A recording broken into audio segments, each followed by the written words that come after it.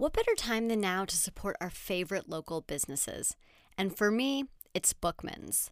Bookman's is the local spot for all my book and reading needs, and Bookman's is the sponsor of this episode of Dear Adam Silver. I am grateful to have this connection with a business I believe in and support whenever I can. It is important now in the pandemic more than ever to shop and spend our money locally and with businesses we care about and trust. Bookman sells used books, records, movies, musical instruments, and more, and is a wonderful community-oriented store where the shelves are stocked with items brought in by members of the community. In addition to shopping, you can also trade your own used items in at Bookman's for cash or store credit. Bookman's has curbside pickup for books ordered ahead of time and for selling in trades.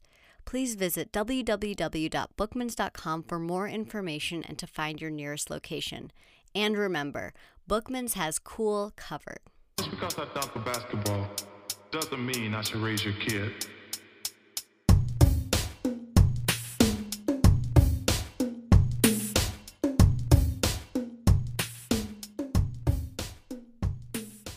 Hello, and welcome back to Dear Adam Silver, a show dedicated to creating and discussing alternative perspectives on sports and art. My name is Abigail Smithson, and as always, I am your host. And my guests today are Jessica Luther and Kavitha Davidson, the co-authors of Loving Sports When They Don't Love You Back, Dilemmas of the Modern Fan. Jessica is a freelance journalist and writer, and Kavitha is a sports writer. This book is an incredible collection of perspectives and stories for dedicated fans who believe in the ability of sports to evolve and grow as part of our greater culture. From loving your team when you hate the owner, and to an honest, thoughtful conversation about arbitrary controversies around doping, this book explores challenging issues that the invested fan faces. You absolutely hear me gush about this book because I feel very strongly about its relevance to this moment that we are living through as sports fans. And if anyone's looking for a gift for a sports fan they know and love for any upcoming holiday, I definitely recommend this one.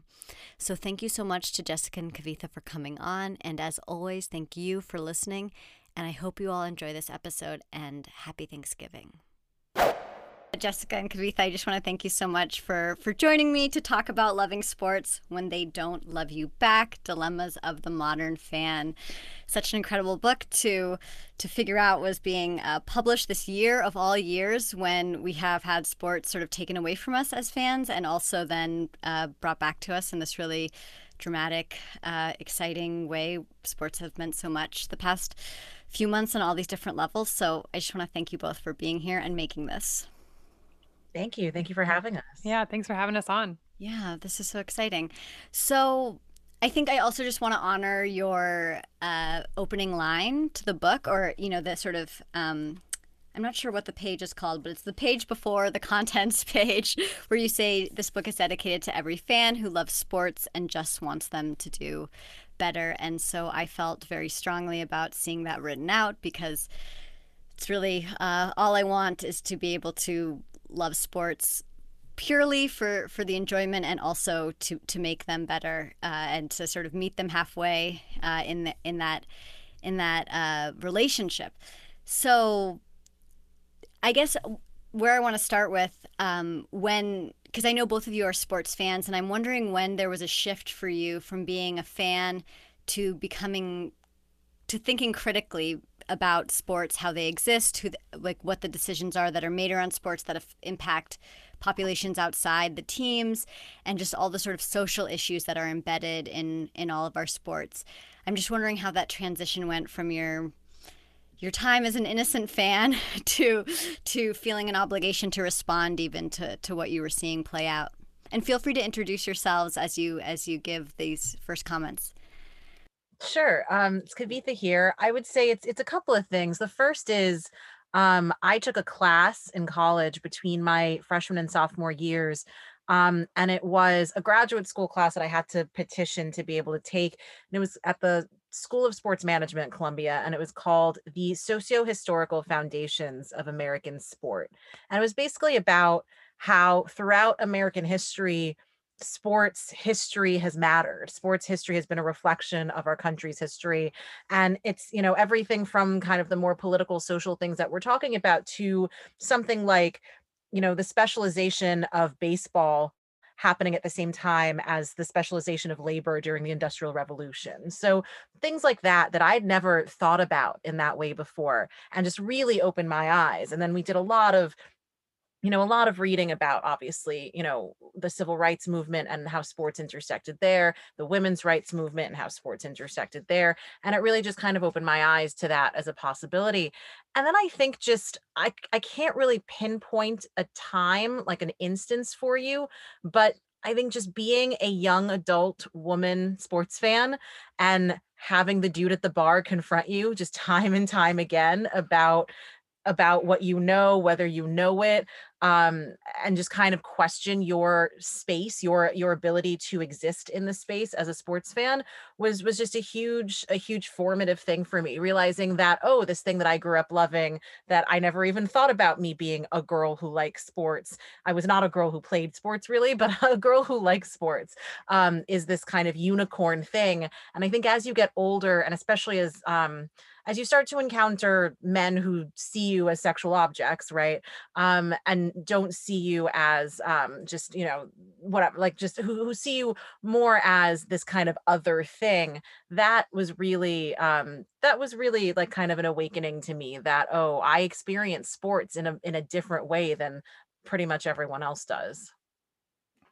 Yeah, Jessica here. I have a similar where it's like I can't pinpoint the exact point when I became critical of sports. I can very much remember not being critical of it and just being a college football fan and not wanting to listen to any of it, and not letting it invade my fandom at all. I went to school for a long time to be a historian, and that was really the first time in my life where I was studying like systemic oppression, the way that systems work to put people in certain places and maintain power and all that stuff. And so I had sort of a general life shift in how I saw the world, which just confirms all of my family's worst fears about the way the academy works. But it really did like make me, I mean, I was writing a dissertation on power and race and bodies and the English Empire before I left school. And I really just, a lot of that has informed the way that I see sports, but certainly in sort of a real practical way, writing on the gendered violence within sport has ruined a lot of sport for me.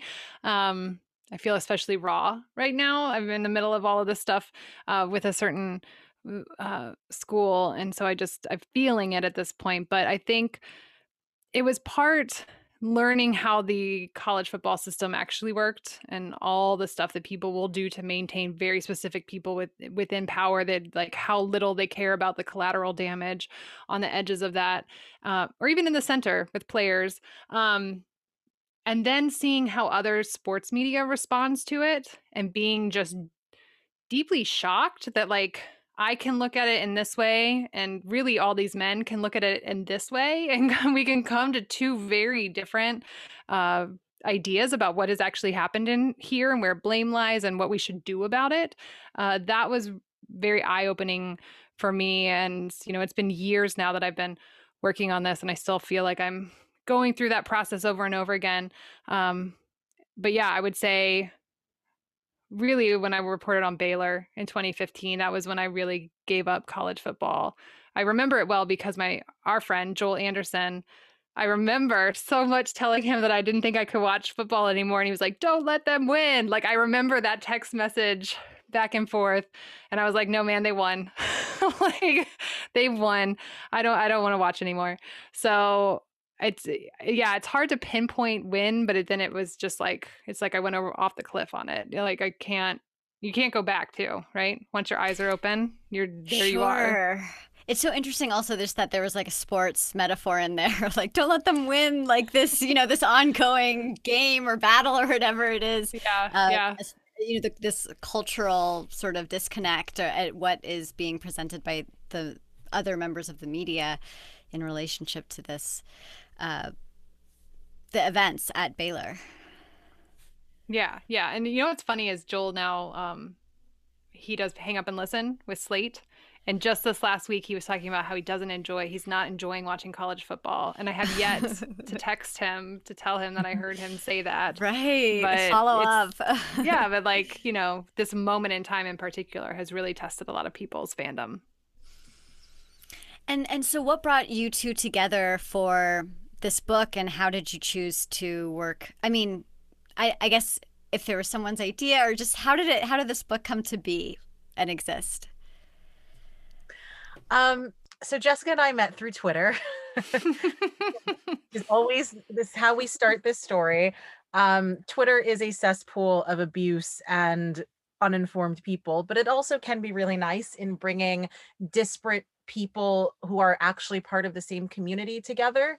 And the community of women in sports media is fairly small but very tight knit, because we've all got very similar challenges and very similar experiences in a lot of ways.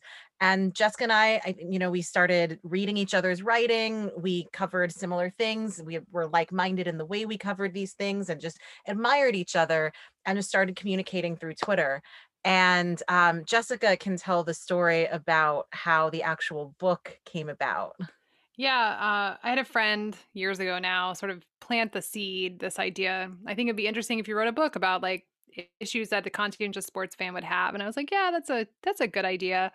But it just sort of sat there. And then Kavitha and I, we think it was Super Bowl of 2016. Around then, everyone is familiar with the kind of article that's written to like the woman who's not a sports fan about like how you're going to survive, how to survive a Super Bowl party, how to talk to your boyfriend about football, like those kind of condescending articles that are fun. Like there are women who need that, right? Like there are plenty of women who don't care about sports. There are men too, I'll just say, that don't care about sports. But it's clear Jessica's when those, married to one. yeah, I'm married to one. Yes, he does. He's not interested. But it's clear when you see that stuff that Kavitha and I are not imagined as a sports fan, right? We're not part of that sports fandom, the way it's constructed by articles like that. And so originally we were just going to be like, we wanted to write like a snarky response to that, in part because I live with someone who's we're the exact opposite of what those articles imagine. And so the thing that we can't really remember is how we went from like wanting to do that to what became like a book proposal at UT Press that was as much more serious journalistic endeavor, which hopefully still has some of the snark in it. But like somehow we managed that maneuver within a few months of time. So it's too hard. It's been a long time since that happened. It was a pretty quick pivot from what I remember. I mean, we have an amazing editor and publisher at UT Press named Casey Cottrell, who definitely massaged it into this more serious thing. But it was born out of frustration, really. It was born out of frustration that there isn't a lot of media catered toward fans like me and Jessica. And that, we are part of media. We should be creating stuff that speaks to people like us, right? And just the idea that, sure, I mean, there are women who need pieces like that, as there are men, but that was the only thing. And I don't know if everybody quite remembers, but there was a time in like the mid 2010s when all of the sports blogs, and there were a lot more of them than there are now, every single one every day would have, the hottest female athlete, the hottest wives and girlfriends, that kind of thing. Everything was tabloid fodder for male sports fans. And now we only have one or two of those sites that happen to make a lot of money. Heterosexual male sports fans, like real specific. Yeah. But everything is always catered to them. So, that being the seed of the kind of immediate reaction, snarky response, you can still see that in every chapter, because every chapter aims to talk to a broader base of sports fan than has always been catered to. Right. And I'm wondering, because this book feels both personal and that you are hoping by sort of sharing your own personal stories, hoping to be able to speak to a wider audience. And it also feels, we have historical facts and it's rooted in history. And then also it is very of this moment that we're in right now, with especially at the end when, Kavitha, you talk about what Kobe Bryant's death meant to you and during this period of time. And of course, there's so many things. It's so interesting reading this book as things are still happening in 2020. I mean, it's such a trip, like reading about, things as they're unfolding, as I'm also living them. The trip publishing this book. I bet. We like Kavitha's. Yeah, we were convinced. So the way that book publishing works is there's a point when you can know, like, it goes to print, and that's the point when like nothing can change. This is the version that will go out into the world, and that happened for us the week after the NBA shut down because of COVID. And so at that point we were basically told you can't even add, like, to add a period to a sentence was like a big deal because everything had been laid out on the page. And we had like a panic. We were in panic mode the day after the NBA shut down, not understanding where sports would be on September 1st of 2020. If we would be speaking to the past and not to the future. We had no idea like what sports was going to look like on the other side. And also just worry about like being deeply insensitive, as we didn't sort of know where the pandemic itself would actually be. And if like, who wants to talk about we thought no one would be talking about sports, that was a real possibility. So it's been a real trip for us, for people to say that like it's of the moment. And it's a huge personal relief, I guess, that we did write something that was a goal, right? To write something that would stand the test of time. And there's only one, I think there's one thing that sold, which was the Washington NFL team changed its name, but that was something we wanted to happen. So it's every time we hear someone say that, we just think that's hilarious because we were just so worried. Right. I mean, I think it was so powerful to read about, that chapter, knowing what has already, just like as far as these efforts that have been made. And that was one of the first, I'm not sure actually where I can put it, but just this summer when all of the protests started and everything was happening, I feel like in Nike pulling down the Washington football team's uniforms and things like that had their logo on it. It just, it happened really fast for having not happened for so long. And it was just, there's small things like that sometimes make me feel like much bigger things could also happen along the way too. I mean, just, yeah, the change we want to see is possible, and they show it to us, and then they tell us it's impossible, even after they show it to us.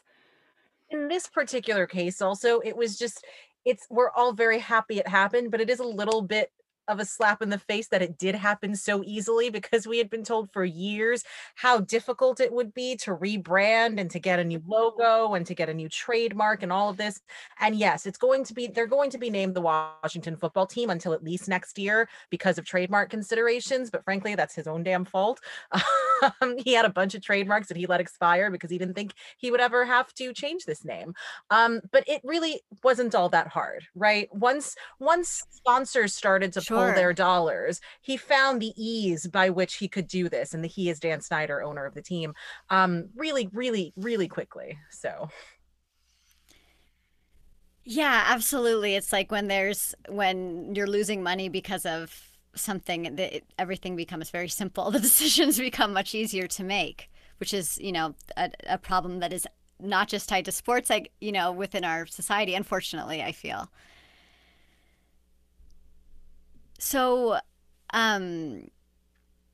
this book is divided up into very thoughtfully laid out parts, and I'm just wondering if there's one that each of you feel the most strongly about, like one chapter, and also if there's one that you learned the most from researching. I know that through the process of reading more about these events and situations, that there's just this opportunity to also get to learn more.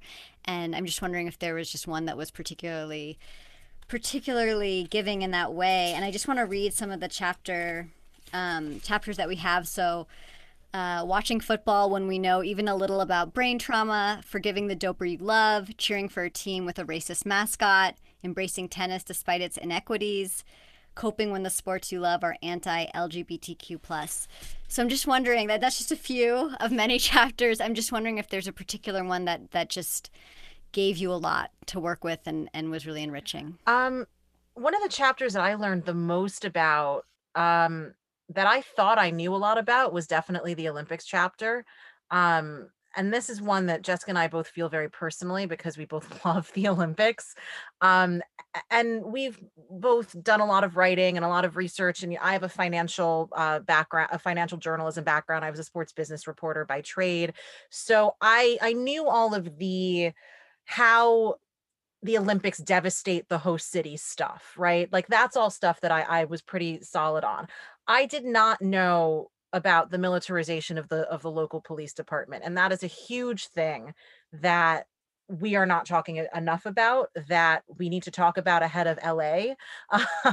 That scares the crap out of me, having just lived in LA for a year and knowing what we know about the LAPD. So that was a real eye opener to me. Again, for an issue that I thought, I mean, I already thought that I knew all the reasons why the Olympics were bad. And then there was a whole other host of reasons for why they were bad. The chapter that I think means the most to me is probably the one about gendered violence, because this is one that Jessica and I both feel, again, very personally. I myself am a sexual assault survivor, and some of the teams and the players that we discuss in that chapter are players. Like, I am a Yankees fan. I have had exactly this dilemma about Aroldis Chapman. I have the same anger that the Yankee fan that we interviewed for this chapter has. So in very many ways, I was looking to her for what her strategies are, so that I could apply that to my own fandom, and then to everyone else that we interviewed as well, for that chapter. So I think those are probably the two that stick out to me.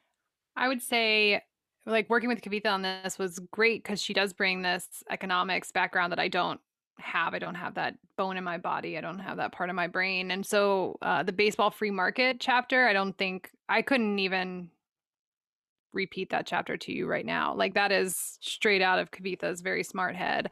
And I remember every time I would read it, because we read this book a lot, I would be like, oh yeah, that's so smart. I knew more about stadium tax subsidy stuff, but still, even reading that, the way that Kavitha lays it out, I didn't know anything about Minnesota, which is such a fascinating example of how all this stuff plays out. I will say, for me personally, researching the doping chapter, poor Kavitha's heard me talk about this a lot. And then I co-host a podcast with a bunch of women, and they got real tired of me constantly being like, we got to talk about doping, because I became like obsessed with it. I went into the research for that chapter thinking that I understood that it was black and white, and I felt very righteous about the idea that, like, people dope and they should be in trouble because that's cheating and you can't cheat in sports and da-da. And then as soon as I started researching it, I was like, what is doping? Who's deciding? Who gets punished? How are they punished? Like, all these things are actually incredibly arbitrary. And it's really hard to feel all that righteousness once you dig down in any way. Like, the one that I always bring up was that when I was researching Balco, my understanding about this outfit out of San Francisco is all baseball players. Like, all I knew going in was it was a bunch of baseball players doping, and then found out there were also a bunch of football players. And it's not that the media didn't report on it, because I know that because the media reported on it. It just wasn't flashy in the same way. Like, they're not doing like congressional hearings around it. Like, fans didn't respond to it in the same way. And it just shows you, like, which sports we care about doping in, what people have to look like for us to care. We definitely care more when it's people of color doing it. Well, I guess, except in football, right? When it's violent and we sort of accept it. So it's just so, I don't know. I still, to this day, anytime a doping story comes up, one of my co-hosts will like send me the story. They'll be like, oh no, Jessica wants to talk about this again.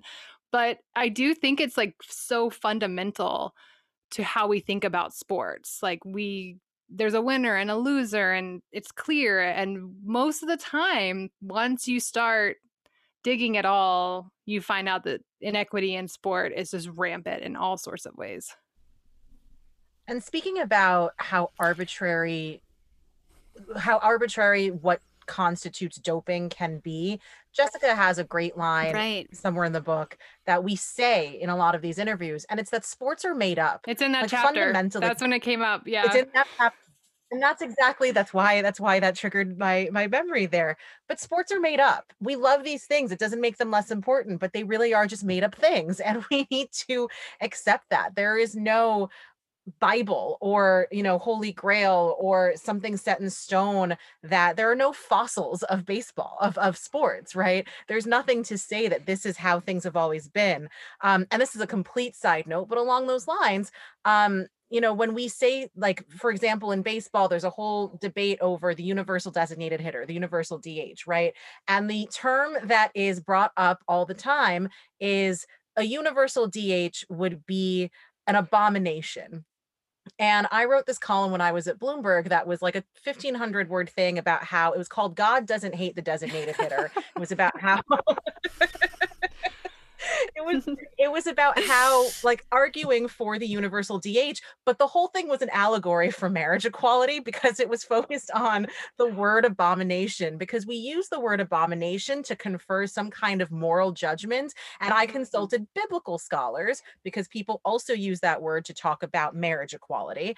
And the word abomination just means ritualistically improper. It just means this is not how we have always done things. So what we can apply that ridiculous side note to the rest of the book, to all of these issues that we're talking about, is because sports are made up, it is okay if making them better is done so in a way that is not how we've always done them. That is literally just how progress works. And I think that's what we're trying to get at in this book. So it's done so effectively, and I think especially in that doping chapter, because I of course watched the ESPN doc, what was it called? The Summer. I forget, but it was about Mark McGwire. The Boys of Summer, about Mark McGwire and Sammy Sosa. I think it was in June. And then I just read Hank Aaron's biography of Hank Aaron by Howard Bryan, and he was talking so much at the end about Barry Bonds breaking Hank Aaron's record and how that was, Hank Aaron was uncomfortable or seemed uncomfortable with that because of the doping. And then, I mean, also just all of this information. And this is really like the first sort of well laid out essay or chapter that has put that in perspective of, like, there's grayness here. It's not black and white. It's really, this is what is doping and how do we define that, and all these things. It's just really interesting. Yeah, and I think it's important in this particular moment because we're seeing the institutional response to Caster Semenya, which is to punish her for the body she was born with. And very much the narrative around doping is being mapped onto her, right? Even though it's her body. But we have such a set narrative that's so easy. And as soon as you call into question, right, like these things, then there's no more discussion to have. But she doesn't fit. And so it's like really important that we are unpacking these things, because it is marginalized people often that are getting, these things are being used against them in deeply unfair ways. And so it's hard because I'm not against the idea that, like, people can cheat and they can certainly take drugs that are harmful to them. And I'm not, like, here to say that people should be able to just do whatever they want and harm their bodies all the time and blah, blah, blah. But we do need to be less, I guess, righteous is the word. Like, we need to, at least, as you said, sort of embrace the gray, which is kind of, Kavitha and I talk about this all the time. Like, that's kind of the point of the book too. Like, everything is pretty gray around these issues, and part of how you deal with them is you just sit in the uncomfortable. But I do think we have to be aware that the narratives around doping are used against very particular populations, especially intersex and trans athletes, in ways that are just to exclude them from sport. And so if we're gonna be okay with all of that, that's part of what we're okay with, is participating in that exclusion. Yeah, and I think even just this, this pushing back on the word abomination or how it's normally used, and just the recontextualizing of some of these ideas, it's really powerful in a sense to kind of represent them and to use, because abomination is one of those words that's used, and that's like the end of the discussion, like you're saying, Jessica. It's like, oh, it's abomination, this is over, rather than the conversation being opened up for more dialogue and better understanding. So I really want to read that article, Kavitha. Again, it is called God Doesn't Hate the Designated Hitter. Right.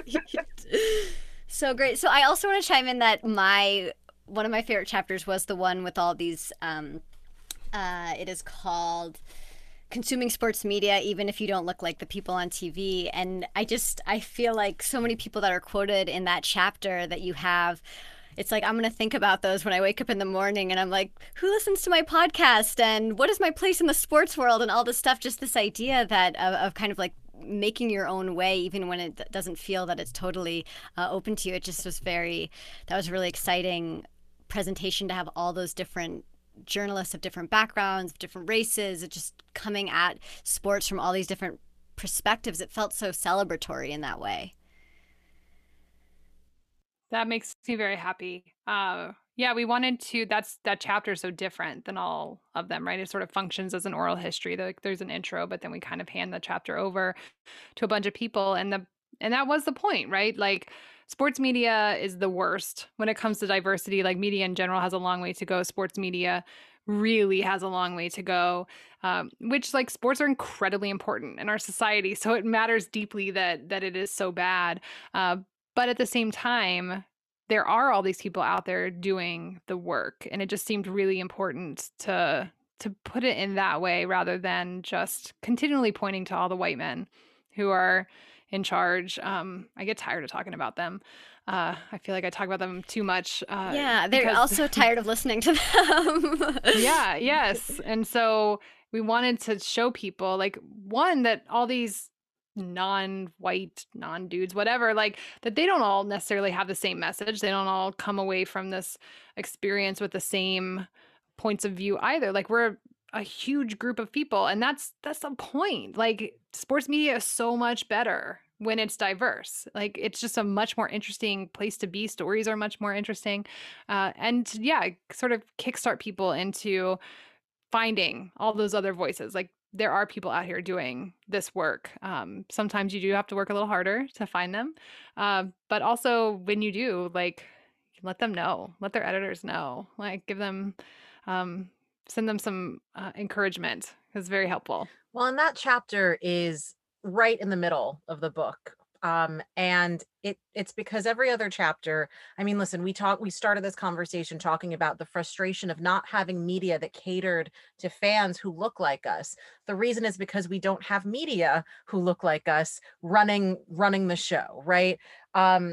It matters who is telling the stories, because it matters how the stories are told. It matters which stories are being told, and it matters which stories are being promoted and elevated, and which fans are being catered to, which readers are being catered to as well. So, everything that we discuss in this book can be looked at through the lens of not having enough diversity of coverage and enough people from diverse backgrounds telling those stories. If we had an Indigenous person who is the sports editor of a major publication, it most likely would not have taken this long to change the name of the Washington football team, that kind of thing. So I appreciate, we've gotten a lot of great feedback on that chapter. And, I appreciate that, because that chapter is so important for fixing all of these things. Sure. And even just, I mean, I was thinking about it with the chapter, like the loving sports media when it doesn't love you back. Like, even though it's a complicated relationship, I still often listen to people who I feel like are part of the problem. Like, I still listen to their takes on things, even though I find that overall they're not pushing us forward. Like you were talking about progress in this world. And so I feel like, as someone who's kind of tried to establish their own voice in sports media, it is this chapter really stood out. And I feel like a lot of my thoughts right now are about loving sports media when it's not quite loving me back yet. So it's just really, yeah, it's a good one. I think you're also reacting. I mean, a lot of those people get to set the narrative. So the thing you're operating against all the time, like one of the things I talk about when you do gendered violence stuff, especially at major college institutions or any institution, is you're working against the idea that the coach is a good guy. That simply because he's gone into coaching, therefore he is a good guy, and that is our starting point. And I feel like that's probably a gendered idea about these people. There's all these ideas about good masculinity that are baked into that. And so, yeah, it's like you have to pay attention to them, because they're setting the narrative that if you're going to come along, you're going to have to operate against that. Your starting point is set by them, and then you can enter into the conversation from wherever they have started it at. And that is endlessly frustrating. But yeah, we're all stuck with them for now. So I totally I get that feeling of like, oh, I can't believe I'm reading this person again, but also I need to know what they said. So here I am consuming it. Yeah. Right. It's just, like you want to watch the game, even though you have a problem with the game, to see what happens so you can say something about the game. It's also nice to know what other people are saying about things, so it's part of the research. And like you said, it's just can't avoid it at the moment. It's like listening to John McEnroe when I watch tennis. Sure. Like, why am I doing this to myself? Yes. Every time. I was so excited when you mentioned Claudia Rankine in the book, just because she is a hero of mine in many ways, as someone who uses the arts as a way to address issues in sports. It was great to see her as a part of this, and Citizen is like a book that comes up a lot for me to reread and discuss, and it's just she's incredible. Maybe the anti John McEnroe in some way, the alternative, the future. So I'm also curious about your the fans that you interview of these different teams who have conflicted feelings about their teams, and are not, the fan who is the Clippers, who's a fan of the Clippers, and he has a really hard time with Donald Sterling long before those racist remarks were released and all that stuff happened. And just how did you find these critical thinking fans who were sort of taking action, or just had these responses to their teams' issues? For me, I mean, a lot of the fans that we interviewed came from both my personal and professional circles. I was actually very concerned that the book would have too much of a New York bias, because a lot of the, I interview a Knicks fan in the Loving Your Team When You Hate Your Owners chapter. I interview a Yankees and a Mets fan in the gendered violence chapter, because these are the teams that I know, and I also know these fans who have had these dilemmas before. And then from the professional circles, just in doing our work for the last several years, Jessica and I have definitely come across men and women who occupy this space, who have these same dilemmas. And a couple of them, I just put out a call on Twitter, frankly. And I think that's actually how I found the Clippers fan.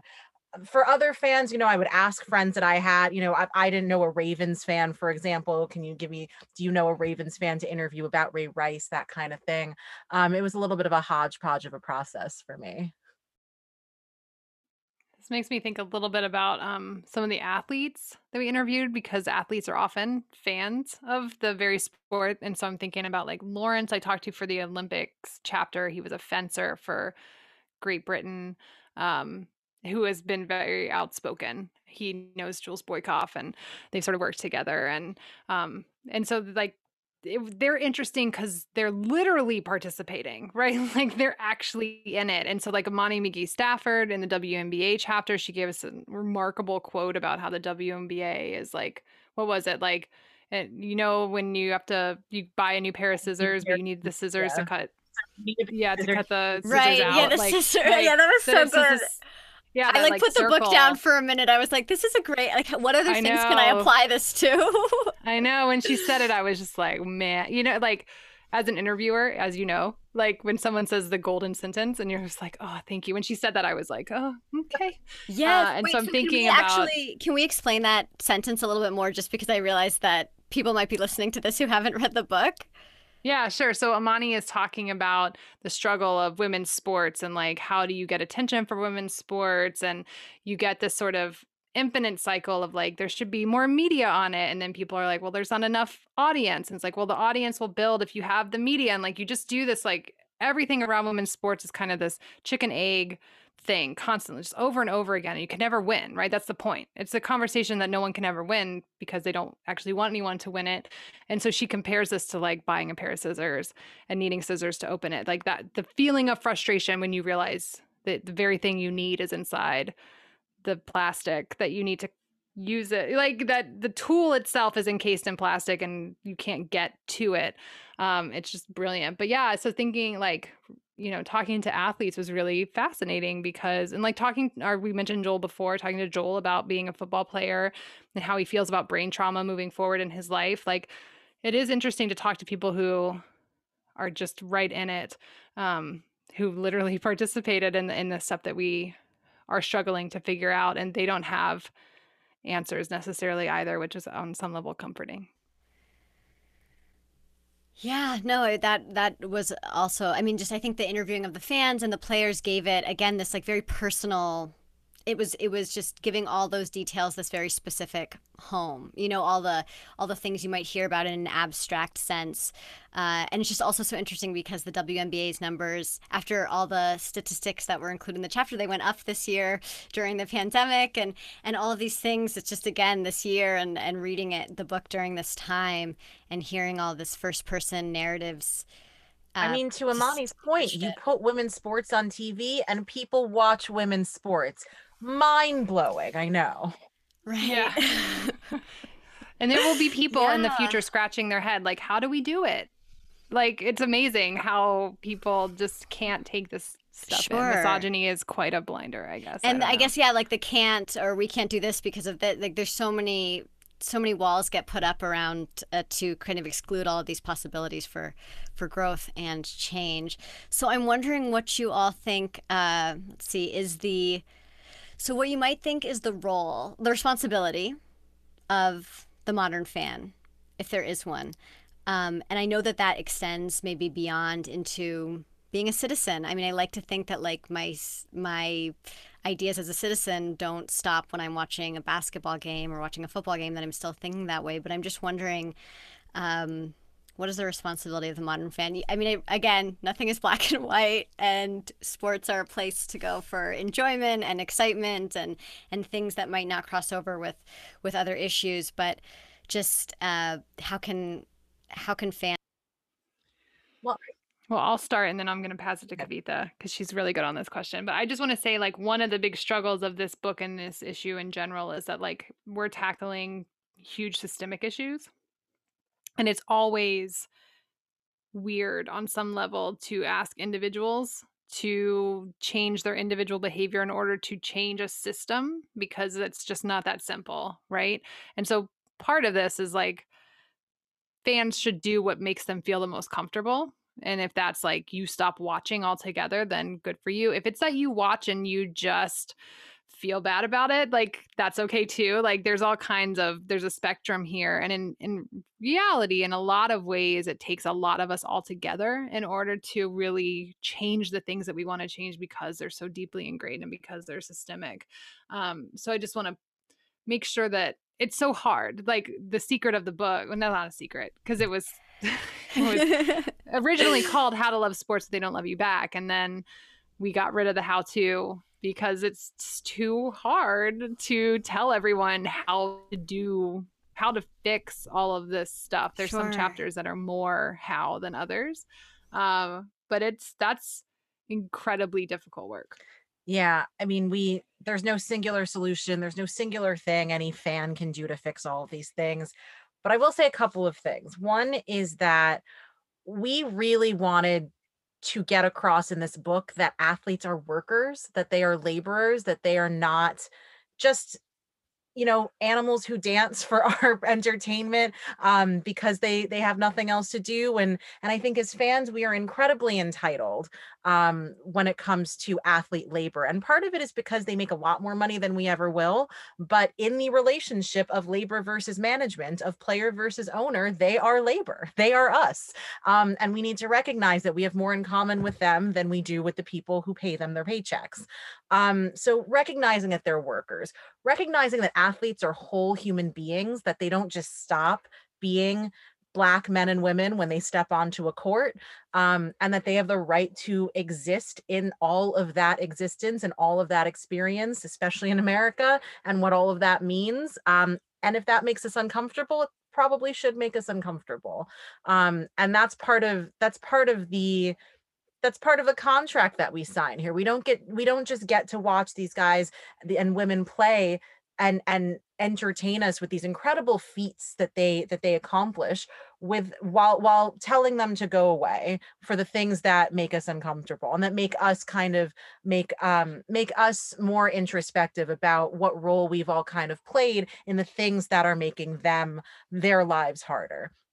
And then the last thing I'll say is to go with the fan as citizen thing.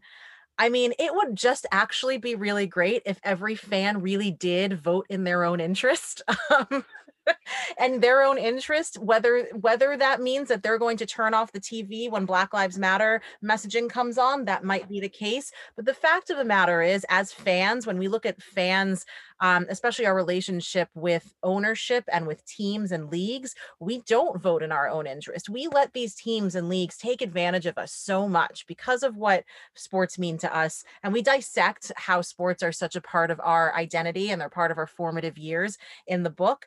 But because of all of that, because we have this emotional connection, we act irrationally on our fandom instead of in our own best interest. The example that I always give is, when before the NFL finally did move back to LA, the threat of an LA stadium being there existed solely to scare other fan bases into giving up their taxpayer dollars for a new stadium for their team. And if you interviewed fans of those teams, they would always tell you, I know this is dumb. I know we just cut our school budget system. I know that this is bad for our city in the long run, but I just can't stand the thought of my team leaving me. And the fact of the matter is that team was never really going to leave you. So I think if we all acted in our own best interest, it would actually serve to fix some of these things institutionally. And then the last thing, we always talk about being kinder to ourselves, being kinder to other fans, to yourself as a fan, because you won't know exactly how to fix all of these things. And like Jessica said, sometimes just sitting with the fact that these things make you uncomfortable is enough, and is enough of a conversation starter to further to further the conversation toward action. But also being kinder to others who might not experience this in the same way you do. And that can work both ways. If I'm at a bar, whenever we're allowed to do that again, and there is a fan who doesn't care that Ben Roethlisberger has been credibly accused of rape twice, then all right, I don't need to engage that conversation further. I don't need to make that person feel bad about that. But the other side of that is, if someone is sitting in a room and is having a real, moral dilemma, a real quandary about what they're watching, don't tell them that they are less of a fan, or that they don't love or understand these games, or that, they only exist to take the fun out of it, right? Like, we all need to be able to exist in our respective fandoms together. And that's, I think, probably the most important and immediate thing we can all do. Yeah, that's a really beautiful thought, and sort of offering that, we all respect the way that each person, sort of interacts and cares and invests in these games, and it can mean different things to different people. So thank you for bringing it home with that.